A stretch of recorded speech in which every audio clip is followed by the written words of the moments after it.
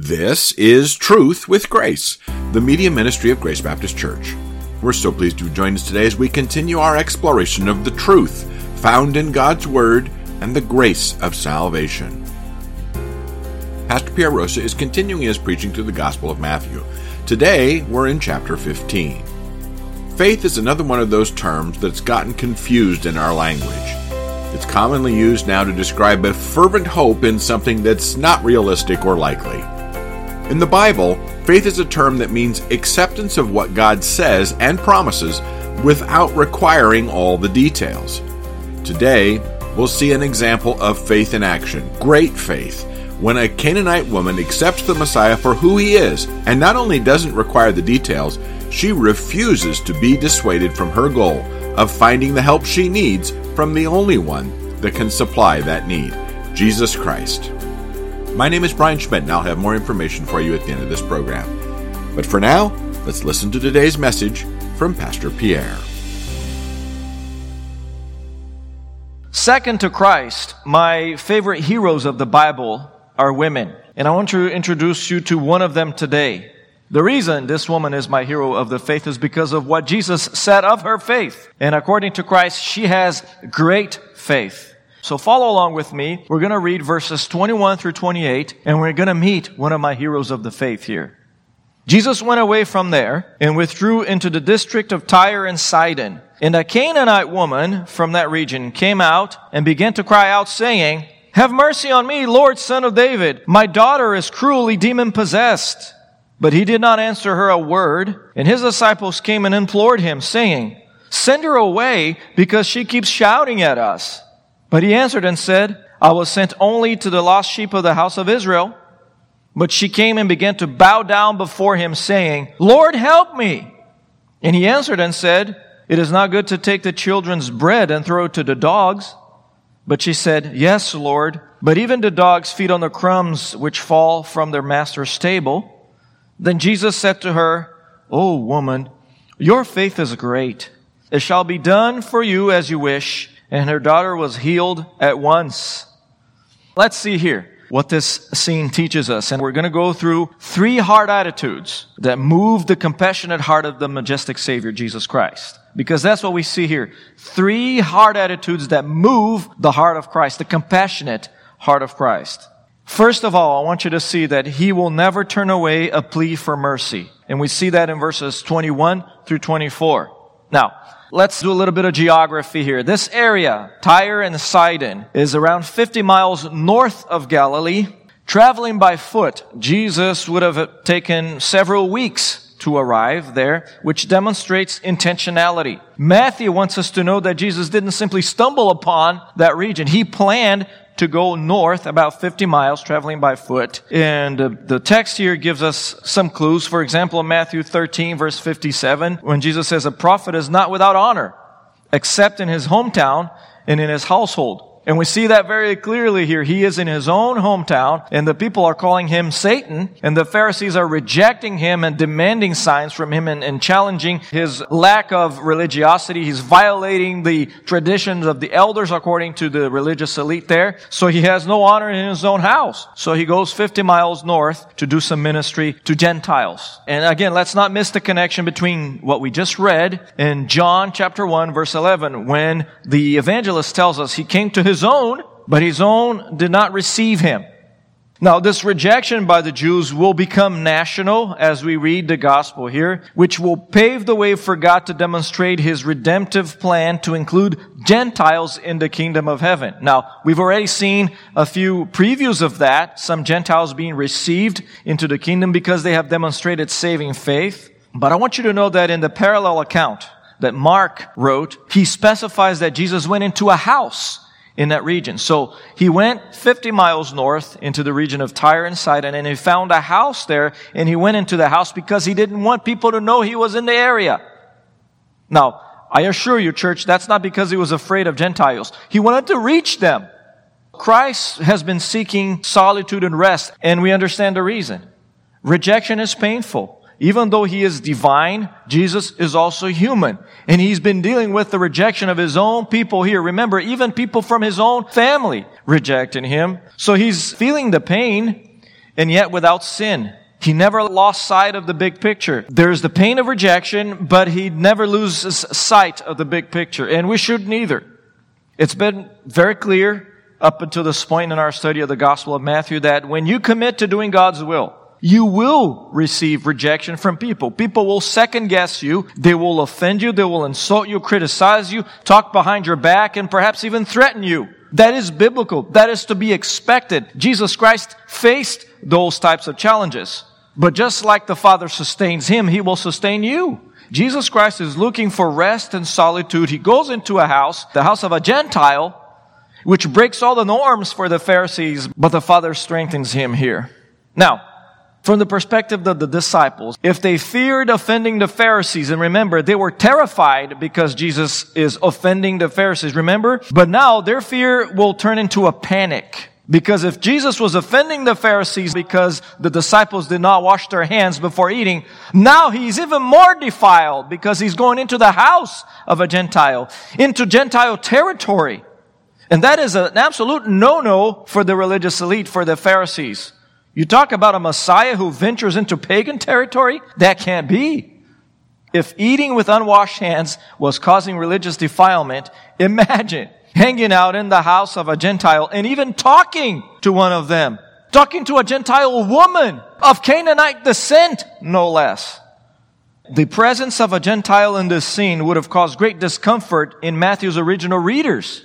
Remember, the original audience of the Gospel of Matthew were Jewish Christians. They're reading about this and they're turning in their discomfort here because they've already read that a Roman was received into the kingdom. Remember the Roman centurion in Matthew 8 verses 5 through 13. And in their minds, these are the people who need to be judged by God. They need to be sent straight to hell because they're the oppressors of the people of Israel. When you have a Roman centurion who works for the government being received into the family and now a Canaanite woman. So they're very uncomfortable with this. Mark reports that this woman came and bowed down at His feet, begging for her daughter to be healed. That's in Mark 7, verse 25. She's begging Christ for His healing touch. So what I want you to see here, church, is her three statements. Three statements. She only says three sentences in this whole scene, this nameless woman. And these three statements form the proverbial load-bearing walls of this passage, demonstrating to us, therefore, how Jesus qualifies great faith.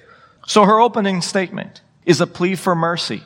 She approaches Christ, shedding tears at His feet, and her first words were, "Have mercy on me, Lord." In other words, she recognizes that He is the Messiah, Son of David. How does she know anything about the Son of David? And then she asks, "Do not give me what I deserve, but grant me pity. Grant mercy to me." So she appeals. This Gentile recognizes her unworthiness to even look at the faith of Jesus Christ. That's why she's crawling. She doesn't even lift up her head while she is addressing Christ. She says, "I'm not even worthy for you to look at me. I just need your mercy. Don't give me what I deserve, because if you give me what I deserve, I'd be in hell. Give me mercy. Grant me pity, divine pity." So what we see here, church, is therefore words and deeds of someone who expresses great faith in the Jewish Messiah here, and she appeals to His compassionate heart. But I want you to see here that remarkably she follows that sentence by articulating His majesty, by calling Him Son of David. She is referring to the majesty of Christ. She recognizes that He is the King of Kings, the King of Israel, who will one day rule as the Messianic King. And again, remarkably, she has no claim. She has probably very little knowledge of the Abrahamic promises, because she's a descendant of the original inhabitants of the promised land, who the Jews were supposed to drive out. So technically, church, she wasn't even supposed to be alive.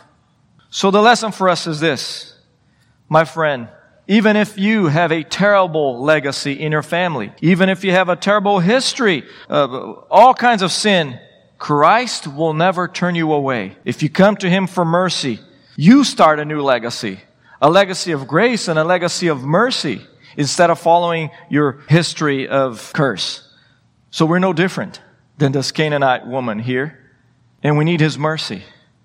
This woman from Sidon appeals to Christ's compassion, specifically His power over demons. Evidently, she knew that the Son of David the Lord has power over demons. Perhaps she heard of his fame, and she came to the conclusion that her paganism could do nothing for her. See, her religion was absolutely unable to fix her problem. Just like the Pharisees' religion were completely unable to place them in a right relationship with God here. Now, she could have taken her daughter to shamans or witch doctors. Perhaps she has before. But instead, she comes to Christ humbly, not demanding anything, but only begging the majestic Savior. And how refreshing. Think about this. How refreshing it would have been for Jesus Christ to hear someone finally refer to him by the appropriate title rather than satanic implant, or rather than you are doing this by the power of Beelzebul. Here's a Canaanite, a pagan, someone who presumably knew nothing about Israel or even the Messiah, and comes to him and refers to him as Lord, the Son of David, and appealing to his compassion and mercy. But then we're reading the passage here, and then we come to verse 23. And we are shocked by the silence of Christ. Because you say, wait a minute, why is Jesus silent here? In church, the same reason why it feels like Jesus is silent when you are crying for mercy, when you are pleading and say, Lord, please have mercy on me, fix the situation for me, bring me the solution. And why are you silent? Why aren't you doing anything? Well, keep reading, because his silence is only temporary, which reminds us that when the master is giving the test, he must be silent, but he's in the room.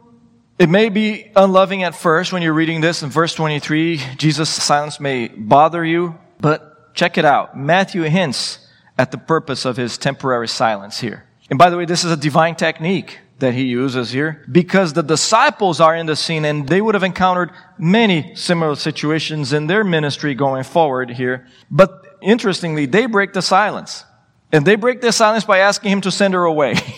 Lord, please, send her away. This is too embarrassing for us. We're Jews, right? And here's this pagan, this Canaanite. She's an embarrassment to us, Jesus. And the longer she cries out, the more exposed we are to being reported to the religious elite. So send her away, please. We want to get on with ministry. In church, unfortunately, many of us sometimes display the same attitude towards unbelievers. Do you consider any unbeliever an embarrassment or an inconvenience to you because of your time, because of your appearances, because of a facade that you want to continue to portray? Do their pleas for mercy bother you, or they activate your compassion? What's your heart attitude towards the homeless in our city, for example? Are they an embarrassment to you? And when you drive and you see, and the first thing that comes to your heart is to criticize the government? Or is it to say, man, some of these people need Christ? Because homelessness doesn't have to be hopelessness. Do they activate your compassion? How about the inmate population? Are they an embarrassment to you? Or how about the drug addicts? How about the sexually immoral? How about the corrupt politicians who attack your faith on a daily basis? Do they represent an embarrassment and an inconvenience to you? Do you say, Lord, they're not worthy of you. Let's go away. Let's do ministry over here with the holy bunch. Is that your attitude? Because that was the disciples' attitude here. Let's make sure our hearts align with Christ, because if they don't, we need to adjust them accordingly, because we need to understand here the heart of Christ. This woman was not an embarrassment for Jesus Christ. Jesus has never turned away and never will turn away a repentant sinner who seeks Him, who desires Him. And church, that is the very reason why this place here, Grace Baptist Church, will never close its doors to repentant sinners who say, I need Christ. I need His mercy. I am a terrible sinner. I have committed a terrible sin. I need mercy. Church, when somebody comes to us and says something like this, our response will always be, you're welcome. Come and join us, the rest of us who are unworthy sinners, saved by grace through faith. In verse 24, Jesus maximizes a teaching opportunity here. I want you to see when He says, I was only sent to the lost sheep of the house of Israel. Here again, and I understand your frustration if you're reading this and say, Lord, are you trying to dissuade this woman from coming to Christ? That's exactly what He's doing, okay? But He's maximizing a teaching opportunity. And He states what John wrote in the Gospel. Again, John 1 verse 11. He came to His own, This is what Jesus is saying. He's talking about the Jewish priority of his ministry. He said, I came to the lost sheep of the house of Israel. And the reason why he's doing this, church, I want you to know that he is comforting the disciples. Because naturally, the disciples were thinking, wait a minute, are we done with Israel? And Jesus assures them, no, we're not. The Jews had turned their back on him, but Jesus Christ says, I have not turned my back on them. Again, look at the context in which he says these words. He says, I came to the lost sheep of Israel. But you're saying, wait a minute, the lost sheep of Israel will have nothing to do with you. But he says, no, but I love them. I have a compassionate heart. I'm going to reach them. Some of them are going to repent and come to me. That's the remnant. There will be a remnant in the future, obviously, because God's calls are irrevocable. His promises to Israel will come to pass. But that's the first heart attitude that moves the compassion of Christ. A plea for mercy. But I want you to see number 2, verses 24 to 25, a second heart attitude that moves the compassionate heart of Christ. And that is a cry for help. Now, by this time, in the earthly ministry of Christ, he encountered plenty of people who display superficial faith, right? People who wanted to come to him only because of a quick fix. But very few people up until this point here came to Jesus Christ because of his beauty, because of his majesty, because of his divinity. So Jesus now wants to make sure that this woman came to him for the right reason. And again, the fact that this is a Canaanite, it is even more remarkable. And again, the disciples needed this type of training because they would encounter many similar shallow prospect converts.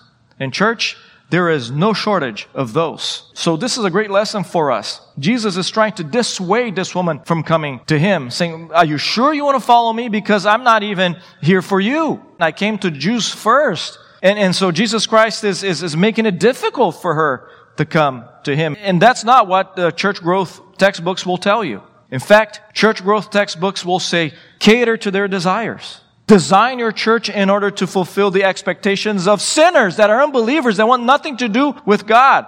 You'll fill the building. That is a completely different strategy that Jesus employs here. And Jesus Christ is then wanting to make sure that this Canaanite woman knew exactly what she's doing. Count the cost. And there's a little cost for her in the beginning. And that little cost was perhaps the humiliation of being told by Jesus Christ, I came for the lost sheep of Israel. But clearly, she had the right type of faith. Nothing would dissuade her from coming to Christ, even potentially offensive words from Christ himself. In fact, she wasn't dissuaded by what Christ said. She elevated her worship even, so she kicked everything into high gear now.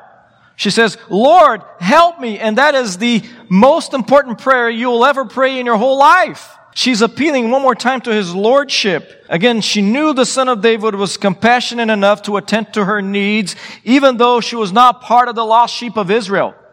She knows that she's not part of the lost sheep of Israel. She's the lost sheep of the pagan world.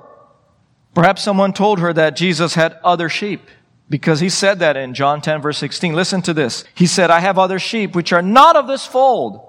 You see, even though he said, I came to the lost sheep of Israel, the same Jesus that said that in the Gospel of John says, I have other sheep that are not of this fold. I must bring them also. That's exactly what he went to do. He went to pagan territory to bring the sheep not of that fold.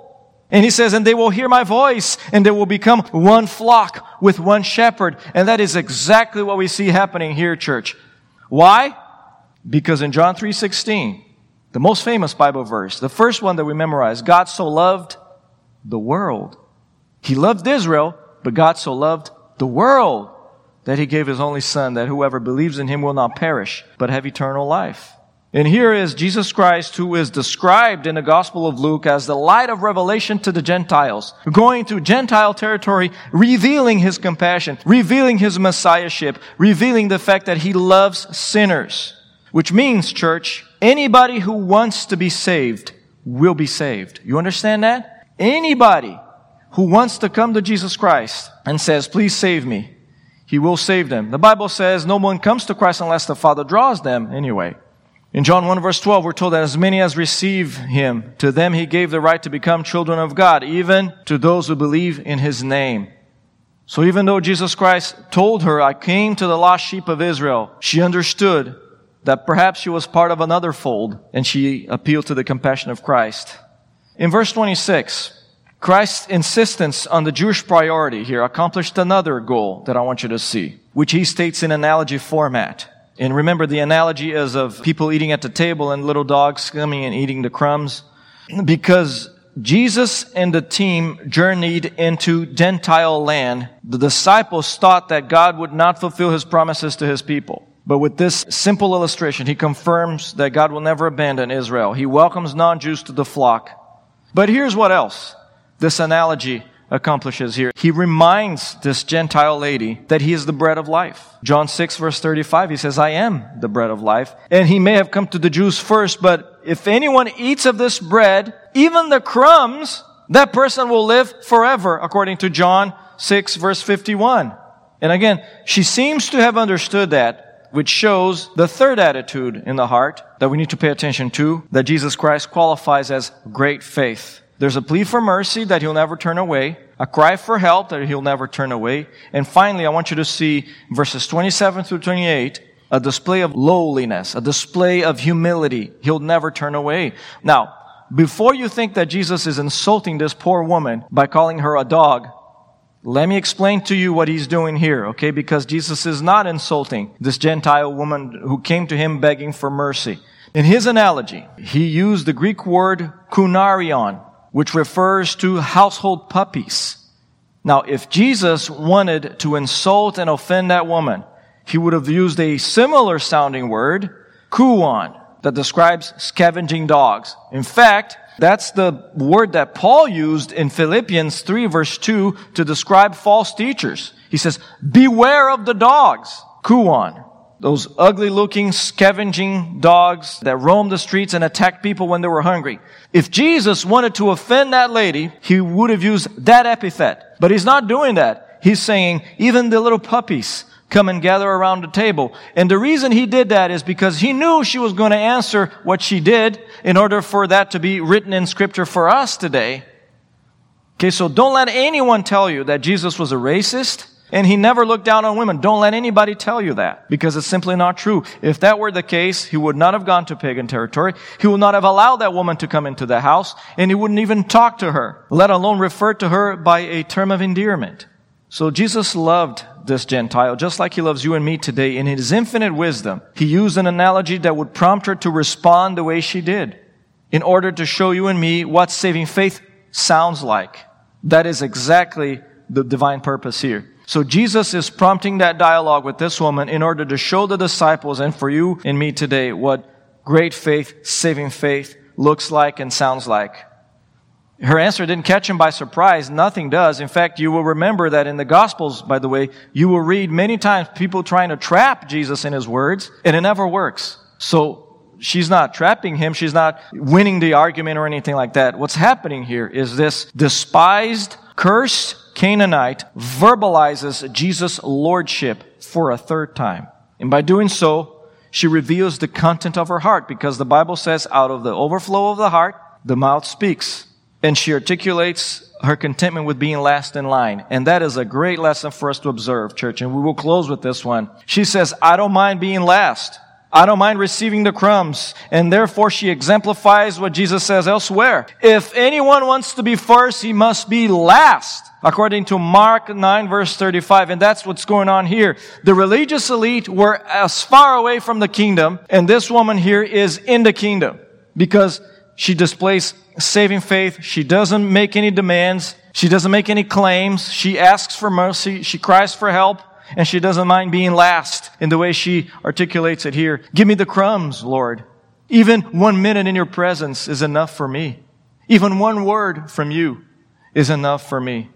She prefers the scraps from Christ's table over the banquet from the world. And what a lesson. This is why this woman is one of my heroes of the faith. She prefers the scraps from Christ's table because they're nutritious enough for her soul than the banquet from the world. In her answer and her body language, she communicates lowliness, quite literally, because she's now crouching down at the floor, bowing down before Christ, hoping to receive kindness from Jesus Christ instead of demanding.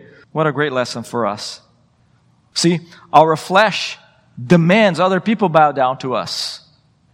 And shockingly, you and I probably know some Christians that actually make demands from God.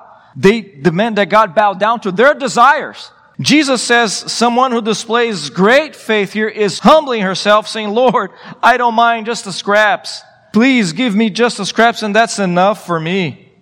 Because humility, servanthood, and selflessness bring true joy. Don't ever forget that. You will be the most miserable person if you demand to be served. Conversely, if you humble yourself, you serve everybody, and you say, Lord, I'm not entitled to anything, that is great faith, saving faith. If you have questions or comments, we'd love to hear from you. Our email address is radio@gbcsalem.org, or you can visit our website, truthwithgrace.org, for more information about our church and this media ministry.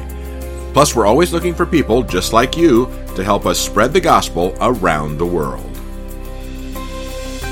This broadcast is provided to you at no cost through the generosity of financial and prayer supporters of Truth with Grace. Please feel free to share it, but please don't charge money for it or edit it in any way without the written consent of Grace Baptist Church. Until next time, this is Truth with Grace.